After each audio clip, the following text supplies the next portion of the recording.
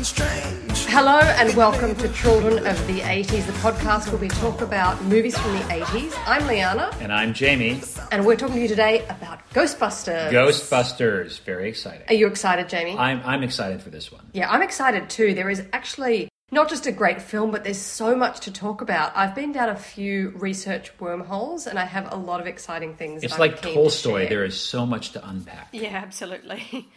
So this film came out in the middle of 1984. It did well. It grossed $282 million.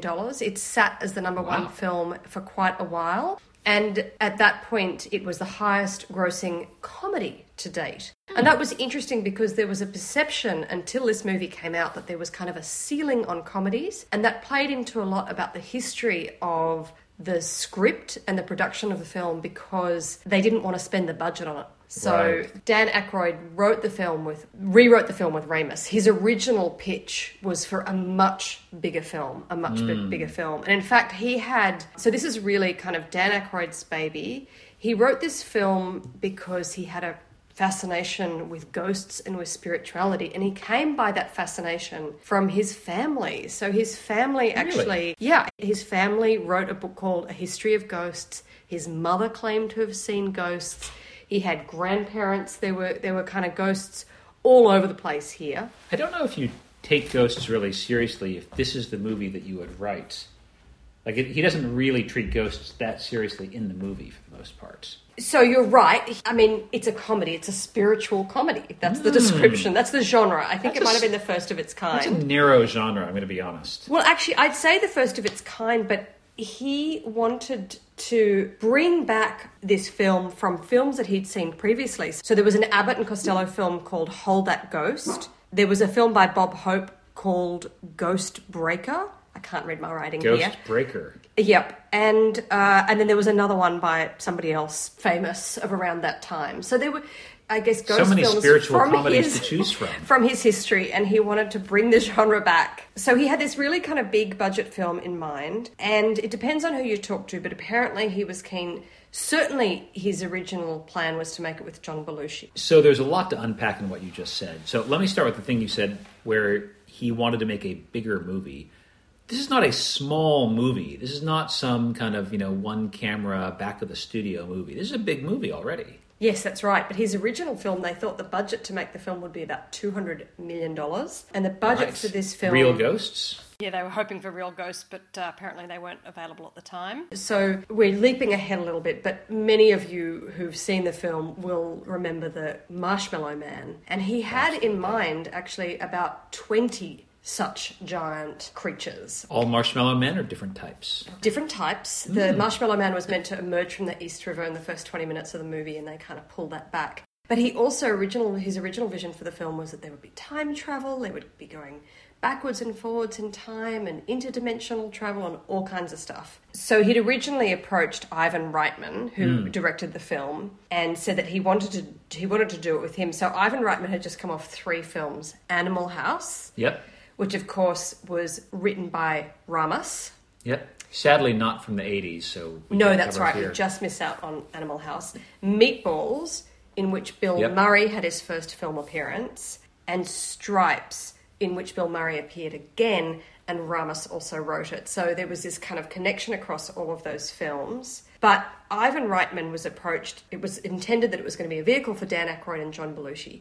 John Belushi passed away. Right, putting a flaw in the plan. So they couldn't make it with him. And again, depending on who you talk to, he was also really interested in working with Eddie Murphy. Yeah, that would be a great movie. I'd watch that. So he had to kind of go back, and Reitman said, why don't you and Ramis sit down and rework this? And when they pitched it, Reitman said, I reckon the budget's going to be about 3 times what we had for Stripes. This was not a well thought through plan. This was not a bottom-up spreadsheet for the budget. What was the budget for Stripes, do you know? I don't know. I think it was about 10 and I think this was about 30. Okay. So he was about right when he said that. Yeah, well, I mean, they certainly kind of made it work. But when they went off, they said, right, you're going to have the film back in 13 months. They didn't have a script. They didn't have a studio. And they didn't have a start date. But they went and But they had a general vibe. They had a general vibe, and they had... Ghosts. Yeah, that was they had their plan. ghosts. Yeah. That was basically... That's all you need. Because I think Reitman had said, look, let's bring it back to Earth, literally. So we'll set it on Earth. No time travel. And why don't we set it in New York? And they went on Aykroyd's holiday house in Martha's Vineyard and cranked it out in 2 weeks. Cranked out the script in 2 weeks. There were a couple of... We'll come back to the cut scenes because there were some corkers that I want to talk about that were cut out. But yeah, very interesting start for the film. So that's a bit of the context and background. What happens in the film, Jamie? So the plot starts with 3 paranormal scientists, a somewhat oxymoronic category, but there they are. They're at a university which you can tell is Columbia, but things are not going well and they get fired for basically not being real scientists. They go into private enterprise, setting up a ghost-catching company, again, a growth industry back in 1984. And then they go through a period of just building out that business. They catch some ghosts. They catch some more ghosts. Word spread. There's a good montage along the way when they're catching lots of ghosts. Along the way, Bill Murray becomes interested in a lady client, Sigourney Weaver, who's in a possessed building. And what you realize over time is that that building is actually the focal point of some quite confusing, and you may have to explain it to me, but quite confusing effort to bring back a Sumerian god of some kind. That bit's a bit shaky to me. And then, of course, at the end... They go to the building, and there's the final confrontation with the chief bad guy, Ghost. And, of course, that leads to the final victory of the Ghostbusters and their heroes. Exactly. Well, nicely summarised. One of the interesting things about this film, I talked about the script kind of coming a little bit after the pitch and the agreement to do the deal. And I think after some of the shooting, based on some of the scenes that are in there. But yes. Well, certainly there was a lot of improv, and I think you're going to talk a little bit more about that later. But one of the things that really stands out in my memory about this film, and now that I understand the sequence in which things were done, it makes a lot of sense. This was the first film for which I had the merchandise before I saw the film. Oh, right. And actually, I have to say, so as a kid, I had the stickers, and I was a sticker collector. So the stickers... Ghostbuster stickers. Yeah, and the stickers were like gold, man. But they conveyed... So Dan Aykroyd had the logo before they had the script. And he even had the idea of the costumes well in advance of the movie. So he kind of knew what they were going to be. The things on the backs with giant... wavy the proton things. Packs, I believe, referring to. Yes, and he'd gotten that idea from reading an article in a parapsychology magazine about nuclear something, and and then he got this idea that maybe you could catch ghosts. So it's kind of funny, but there seems to be. But Dan Aykroyd is crazy. A little more seriousness. So basically, from what you're telling me, Dan Aykroyd went to Ivan Reitman and he said, "Listen, I've got ghosts." I've got this costume, I've got a sticker, and now I'd like $200 million. Well, that's probably about right. And they said, we'll give you a little bit less than that. Yeah, still getting 30 off that pitch isn't bad. I respect that. Absolutely. Well, and it was a good bet, but it wasn't a bet that everybody was supportive of. At a different point in time, somebody had the lawyer from the studio come down to try and talk them out of the film. And one of the producers who said no and wanted to keep going was quoted as being out of control. He's out of control, man. Oh, right. Okay. So, not the best premise for success, but success nonetheless. As we've talked about, a really successful film at the box office. So let's talk about the Ghostbusters themselves, right? So you've got the 3 scientists at the start, Harold Ramis, Bill Murray, and Dan Aykroyd. And then 2/3 of the way through the movie, they pick up a 4th, Ernie Hudson. Yes, and I have to say that this was, we're living through Black Lives Matter at the moment, and I have to say this just felt like one of those things where when you watch the film, yes, he comes in later, but he's still a 4th Ghostbuster. He's in it to win it. He's in it to win it. He's absolutely part of the film. He crosses the streams. He is part of the group at the end, and yet anytime people rock up to a party in costume, they don't come as 4. Generally, they come as the 3. So I have Maybe that's how they sell proton packs. Yes. Well, I have to wonder how well thought through that was, whether it was added at the end, because there's also a quote from Aykroyd where he talks about, in his mind, the 3 Ghostbusters are kind of like the Scarecrow, the Lion, and the Tin Man. But I really like Ernie in this role, and for anyone who might be of a demographic to both have seen this movie, but also be seeing Frankie and Grace, will recognise Ernie as Frankie's love interest. Oh, okay. Yeah, Ernie's sticking with it. Still doing the business. Absolutely. And he did a lot of other interesting stuff. He was in the Basketball Diaries. Right, okay. He was in Miss Congeniality. He's a good actor. I really like him. They could have had him join earlier in the movie. It does feel like they thought of it midway through filming. That's sort of what I'm saying. And he refers to that at the end, when they're all getting in trouble. He's kind of like, hey, I just got here, don't blame me. But they couldn't have done it without him, at the end. There's some kind of moral in that, but not sure what it is. That's right. Can we talk about casting for a little bit? Yes, please. So we talked about Eddie Murphy. Now, he was under consideration for one of the main roles. Would have been very good. We've just talked about Ernie. He apparently had to audition 5 times, which feels unfair. Bill Murray, they had decided, I guess because of Reitman's connection with Bill Murray, having worked with him on the last couple of movies, they were keen to have him, but Bill Murray had a reputation for not deciding on a script until right at the last minute. And when he showed up, they were not sure whether he had read the script or not. He had a fairly laissez-faire attitude. I think when they finished the movie, they weren't sure if he'd read the script or not.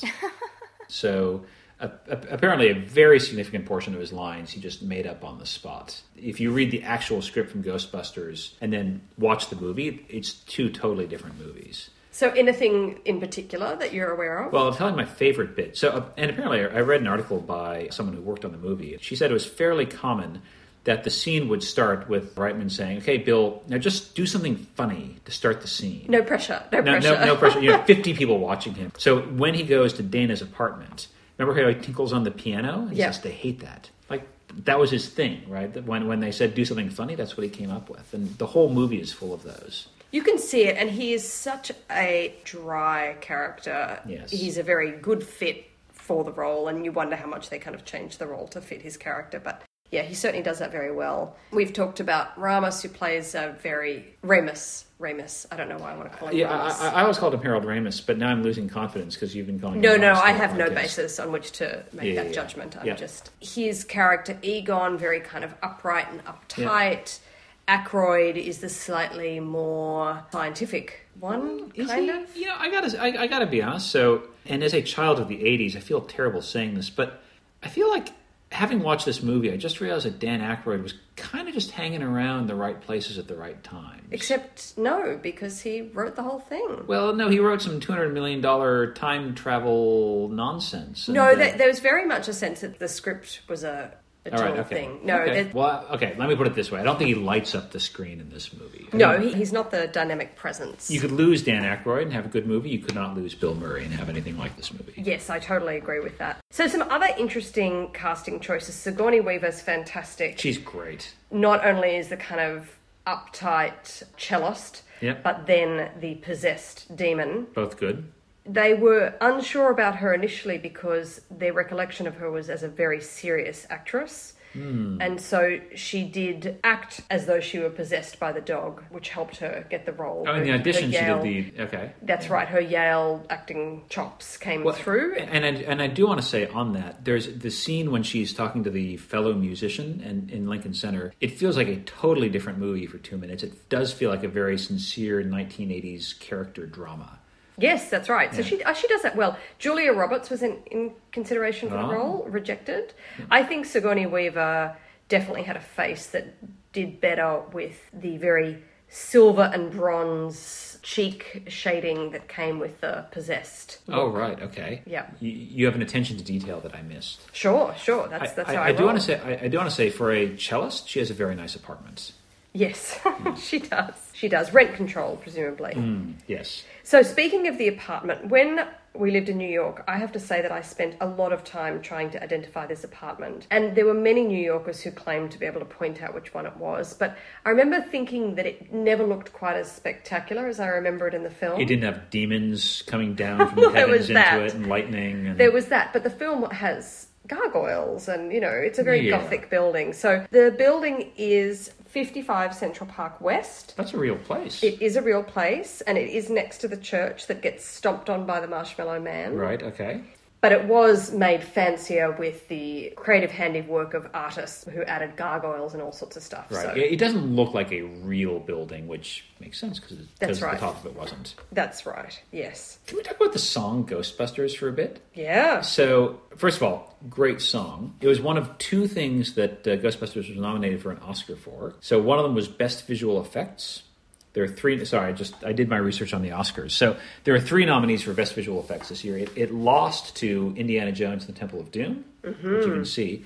The other nominee that year was 2010, the year we make contact, which I'm now quite curious about as a movie. I'd like to go see that. I have no recollection of that film. No, neither do I. But Wow. at the time, that was 25 years in the future. And then it was also nominated for Best Song. It did not win. The song that won was "I Just Called to Say I Love You." Well, that is a good song, yeah. And the other, And it is better than Ghostbusters. yes. The other nominees that year, "Take a Look at Me Now," the Phil Collins song. I hate Phil Collins. Do you? Yes. Right, okay. I can't stand him. Well, It's very wet. wet. And then two songs from Footloose. Footloose and Let's Hear It for the Boy. Oh, well, that's a pretty 1985, strong... a great year for movie songs. Yeah, a pretty strong crew. 1985, of course, was at the Oscars was the year that Amadeus cleaned up. Oh, yeah. Which you also understand. It was also, sorry, I've been down my own rabbit hole, the year that Gunther Scheidt won the Scientific and Engineering Award for the development of improved non-toxic fluid creating fog and smoke for motion picture production. Nice one. Yeah. I suppose that's very important. I've said all I'm going to say on the Oscars. Well, when I was at school, we had a repeated issue with our smoke machine in that we, in rehearsals for a play, kept setting off the smoke alarm and bringing the fire department. It happened to us about 8 times. Right. Well, if Gunther Scheidt had been at your school, I he know, would have sorted you out. would have been in much better shape. And it was non-toxic. Non-toxic. There you go. So one of the things that we both commented on when we were watching the movie was that we both remember the librarian as being super old. Oh, yeah, she was ancient. So I did some maths. Mm-hmm. There were 2. So there's the librarian and then there's the library ghost. They were different actresses. Good point. Yep. And there's actually a third one because then the ghost kind of loses all flesh and becomes a skeleton and How many screeches librarians out. are in this movie? Well, there's the 3. I guess 3. Yeah, I got the same figure. Yep, keep going. So the first one who appears, who in our memory was old, was 56. Right. Amazing she was still alive to film. And then the second was 74. Right, okay, that's legit old. And then the skeleton with the teeth who came out, I'm not sure of their I age. think that was just a skeleton. You know, I will say, I did like the fact that the ghosts looked very cheesy. I think this would have been a worse movie if you'd had modern-day CGI, because they wouldn't have been able to help themselves. The ghosts would have been terrifying, and it would have been a very different feel. Well, the interesting thing about the ghosts, from my perspective, is the inconsistency amongst them. So I mentioned earlier that I was a little bit disappointed about the disconnect between the logo and the film. I think I was expecting something cartoony and fun. Yeah, more like guys in bedsheets, ghosts-ish. Well, even a cartoon, because the logo was a cartoon. And then the movie was, in my memory, scarier than when I watched it this time. Yep. You know, it makes Harry Potter look like a scary film. Yeah, you make a good But point. maybe I want to flip that round. That's a powerful Harry comparison. Potter makes this one look like a cartoon by comparison. It's not very scary, but as a kid I remember it being quite scary. And I think it's because I had that image. So there's a little white ghost. Yeah, and the in the only logo. ghost that looks anything like that is Green, the blobby ghost. Yeah. But then the other ghosts were quite different. There's the kind of... So there's Marshmallow Man, There's but the there's the skeleton skeleton ghost. There's the stuff, the weird thing in the fridge, which isn't really a ghost, but it's clearly evil somehow. That's right. And then there's, at the end, there's Gozer, who is the... Unitard ghost. Yes, based on Grace Jones and David Bowie's kind of look. So Oh, right, yeah. that's, so unitard and asexual kind of... Well, Liana, as Dan Aykroyd is a ghost expert, should know what they look like. So he probably just took from the diversity of real ghosts. Yeah, but it speaks a little bit to the budget and the fact that things were kind of being done in different places. It doesn't feel coherent. It's not like there's a kind of a cluster of ghosts and this is what they all look like. It does feel like most for the movie, they were planning about 15 minutes of screen time ahead. They didn't really know where they're headed at points. Yeah, I think that could be right. The other thing that I went down a rabbit hole on was the mythology, because I thought if Dan Aykroyd was so interested in these things, it's possible some of the very detailed explanations about the Sumerian and Mesopotamian origin stories might have some basis in truth. In fact, they do not. None of the names... They were not real ghosts? No, not ghosts. No. They weren't, they weren't These aren't gods. actual legends. Yeah, because also they're not ghosts in the film. That's true, they're evil gods. They're gods who are coming back. I mean, the whole plot is a bit weird, right? It's the rising of the dead, so the ghosts represent the rising of the dead. And when they are summarizing the Sumerian mythology, that felt more like a horror film, right? That's a very familiar dark trope about this German from the 1920s builds a building specially designed. And so that, again, there are a number of tonal shifts in this movie that probably weren't intentional. Yeah, that's right. But there was some basis. So Aykroyd, when asked the question, did any of this come? Because it's very detailed. When you go back and you kind of look at the quotes, the names are very detailed that they give to the gods and what happened to them, and, what they're in 6000 BC and then this and this and this. Because Zul is the name of the possessed Sigourney Weaver character. But Gozer is the only name that has any basis in history. And importantly, Gozer is the name of a Chevy dealership in New York, or it was. But also, Gozer was written on the site of a reported series of paranormal activities in England. So there's a book that was published in 1980 about this, and Gozer had been written on the walls. And so that was the inspiration for the choice of Gozer. So I'm just going to come out and say, at no point did I understand what the evil plot was. The key master, like the Gozer, the Zool, there's some other, I had no idea what was going on with that. I just knew there were bad ghosts and the Ghostbusters had to go get them. Yes, it was very convoluted, but my little bit of understanding was that the keymaster needed to connect to the gatekeeper in order to open up the portal between the other world and Earth, and the rising of all the ghosts, that's the rising of the dead, signals that this event is about to happen. And then those guys come back, and then I think they're going to take over the world. They're going to end the world and kind of reclaim it for their own. Right. Ghostly purposes. No, godly purposes. Right, but evil godly purposes. I suspect you have thought more about the plot of Ghostbusters than any human in the last decade, but I commend you for that. I would agree with you had I not been down many tranches of fan fiction. There are a lot of people who've thought very deeply. So you're saying that on the internet, people have actually been talking about Ghostbusters? That's hard to believe. Yeah, absolutely. So I do have one other plot question for you, because you're obviously an expert on this, Leona. So there's the evil guy from the EPA. Yes. And he shuts down the something box, and all the ghosts they've captured escaped. Yes. But does that end up having anything to do with Gozer and the plot? It sort of yes, felt it like... does. Oh, right, okay. Well, there are two things. So one is that it's tenuous, actually. So they've captured all these ghosts and they've kept them in the nuclear storage facility, something. And the EPA guy, despite best advice, shuts it all down because he's worried about the environmental impact and thinks they're just a bunch of charlatans. Yes. So he shuts it down, and then all the ghosts escape.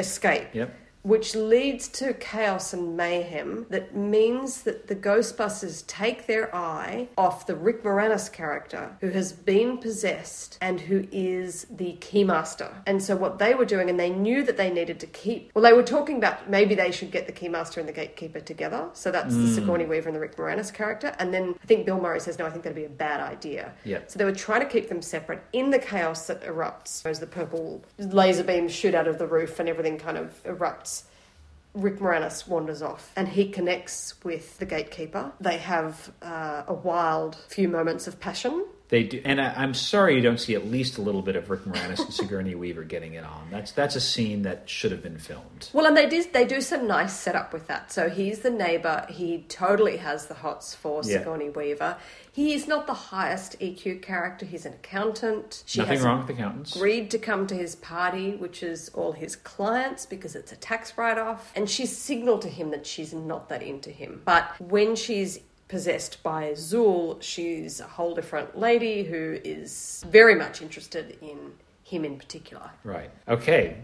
Totally crystal clear. I now understand everything that happened in this movie. So I do want to talk about the bad guy from the EPA. First of all, unusual choice for a villain, the EPA. Not normally what you think of as big oppressive government. And it was never clear what exactly he thought was wrong at the building from the ghost storage. I think it was the word nuclear storage facility. Well, okay, you're making a powerful point. So that actor was also a bad guy in Die Hard, which I quite liked. Yeah. So I enjoyed that. I also think I love the scene in the mayor's office where the evil EPA guy finally gets his comeuppance. I love that too. And you made the comment offline that this was quite a long scene where they really plan out what they're going to do. I think it's very realistic. It is kind of what would be happening. He'd be getting advice from all different people. The mayor would be in trying to kind of make a decision. But he eventually decides that the EPA guy is out of there and that he believes Bill Murray and the other guys. And they say, get him out of here, which is very satisfying. Yeah. And he plays that role very well, that straight man.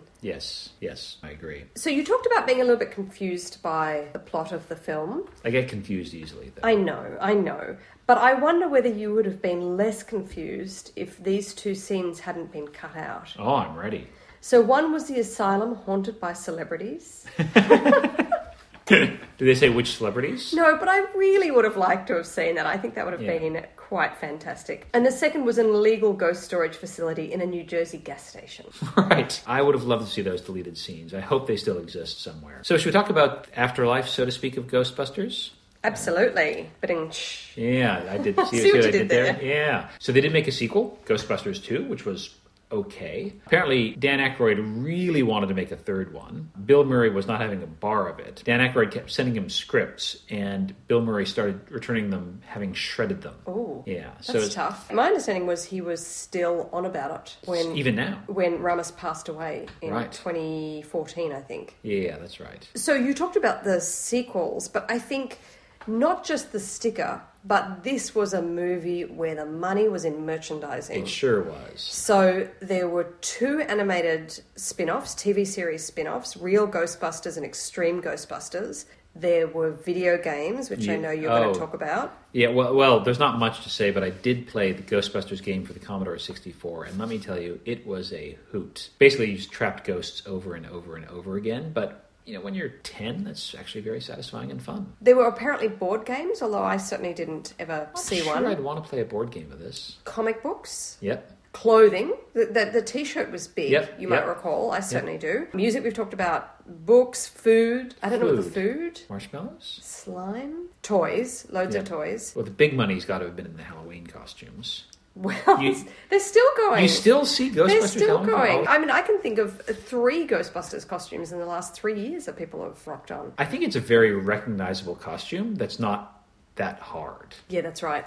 And the other thing, which seems like an obvious spin-off, and probably there are lots of other films with it, but the haunted attractions at the State Fair, the Royal Easter Show. I'm translating here, State Fair for the American audiences, Royal Easter Show for the Australian audiences. Bilingual. I would have said that those predated Ghostbusters. Well, yes, not the idea of them, but the merchandised, themed version. Right, okay. So sure, there was, the awful, creepy, haunted the one they did house. in school where they'd peel grapes and they'd say but this eyeballs. was the Ghostbusters themed one. Right, okay, got it. Yep, with you. So loads of merchandising. I don't know how much money was made off that, but my guess is a lot. A lot. One other person who missed out on the casting, Sandra Bernhardt, was given the role of the receptionist and rejected it, which was taken on by Annie Potts. And you always think to people kick themselves endlessly because it wasn't a huge role, but it was Annie a good Potts, role though. Annie Potts did well with it, I thought. Yeah, she made a lot out of that. The other character I quite enjoyed were the 2 students at the very, very beginning, when Bill Murray is testing them for ESP. And the woman from that, the blonde woman who he pretends is getting the questions right, is Jennifer Runyon, who went on to go star as Cindy Brady in one of the Brady remakes. Wasn't she also in Charles in Charge? I don't know. I think so. I think she was the kind of love interest in Charles in Charge. We'll leave this as a puzzle for the listeners. But she was certainly very, very familiar. Yes. And he's pretty sleazy in that scene. Yes, he is. You sort of forget actually quite how sleazy. It feels a little bit different in the Me Too era, to be honest. It does. And he's pretty determined with Sigourney Weaver, and she's pretty clear that she's not interested until she is interested. Yes, when she's possessed by a demon. Well, when she's possessed by a demon, that's right. But even she actually agrees to a date, and then he turns up, and this is when we know he's a man of honor because he turns up and she's there, ready for the gold paint and the orange wispy outfit, and he just tucks her into bed. And he says, over bed. Yeah, that's right. Over her bed because she hovers. Yes. So that special effect, interestingly, was... where Sigourney Weaver is floating over her bed? Yes, I don't exactly get how this works, although having done a similar illusion in my Girl Scout troop, I have some idea. So if you hold your body up and then you have legs under a sheet cloth. So you have like, you hold the sticks which have shoes on them, and then you use one hand, you can like levitate yourself up so long as you've got a sheet covering you. In this scene, apparently she had a body cast, and then the thing that they spun her around on is hidden by a curtain. But most of the special effects were actually very low tech because this is sort of pre-CGI. Yeah, of course. The green Ghostbusters, do you remember there was quite a lot of hype about that because that was computerized, and that was like very exciting. But most of the other special effects, the Marshmallow Man, they just got a bunch of giant marshmallows. The Marshmallow Man is fantastic. I don't get quite how they did it. Was just somebody in a suit? Yes, in fact you can see his feet. Can you? Yeah. There's some bad green screening at that point in time. And then the special effects for the marshmallows where he gets blasted, of course, are just kind of masses of shaving cream. Yeah, actually, watching it now, you realize they've just sprayed a bunch of shaving cream everywhere. Which, full respect, that's what I would have done as well. Interestingly, everybody else has their face covered in shaving cream except for Bill Murray. Yeah, you sort of get the sense that as they were doing it, Bill just refused. Yeah, he's like, I'm not doing that. Yeah. I'm the star. You can't make me. I'm not doing it. So, fun special effects. The film was shot in New York as well as in LA. Mm-hmm. You can tell it's in New York. Yeah. You can. And New York was not the film destination that it is now. It was considered to be a really bad idea to film in New York. Dangerous, gritty, and kind of liable to lead to financial ruin. And the city wasn't nearly so friendly. Now in New York, every block they're making a film. But they did some of the shooting in New York, and then they came back. And the other thing was that there weren't special effects guys in New York. There wasn't a film industry. So they had to kind of come back to LA and do most of the other stuff when they got back there. Very good. Including, I'm assuming, the earthquake scene from out the front, which I know is at Universal Studios, but where they use that earthquake. I mean, when the street buckles because... Yes. I got the feeling that scene was in there because they had the road that buckled like that. Because it really serves no purpose. There's just an earthquake, they fall in a hole, and they come back out. Yeah, I think that could be right. Yeah. So look, we've talked a lot about the film, facts about the film. What do you think of the film? How do you feel about the film? I love it, really. So I love it in part... It is genuinely a good movie, right? Like, it's fun to watch. It pulls you through it.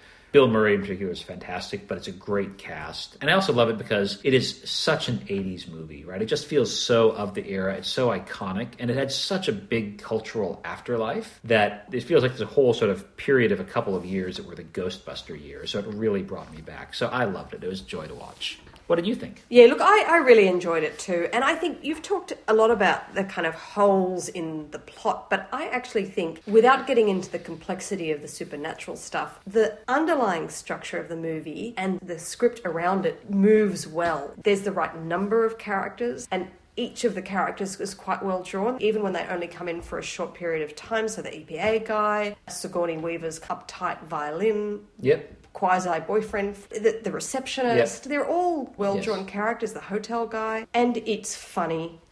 Bill Murray is funny. The fact that every scene has good jokes in it is very helpful. I really like the fact that it's a comedy and not an action comedy. The final battle is only a few minutes long. There's not endless back and forth and shooting and running and jumping. They're just there to be funny and tell jokes and draw you into this quite quirky but very alluring world. Absolutely. And there's enough tension. Things escalate. And the great scene where Gozer is saying, whatever you think of, your greatest fear is what we will attack you as. And they're all, clear your mind. And then they hear the thumping and they all look at Dan Aykroyd and he looks so guilty. Yes. What did you do? I mean, I have to say, gosh, can anyone clear their mind when they want to? No, I would have come up with far worse things, but that's a great scene. And, there's good dramatic tension, good resolution, good music, some fantastic crowd scenes. So everybody's really into the Ghostbusters. They're on TV, they're popular, they're behind them, they want them to succeed, and then they do succeed. And then it's a very kind of New York. The police are there, and the fire department's there, and the rabbis are there, and the priests are there, and the nuns are there. It's all happening. And the Hare Krishnas are there, standing and waving. It's just a very we are the world, New York, crazy moment, and it works really well. It's a film that holds up well. I really liked it. It's a great movie. So that's it for Children of the 80s. Thank you for joining us to talk about Ghostbusters, and we'll see you next time.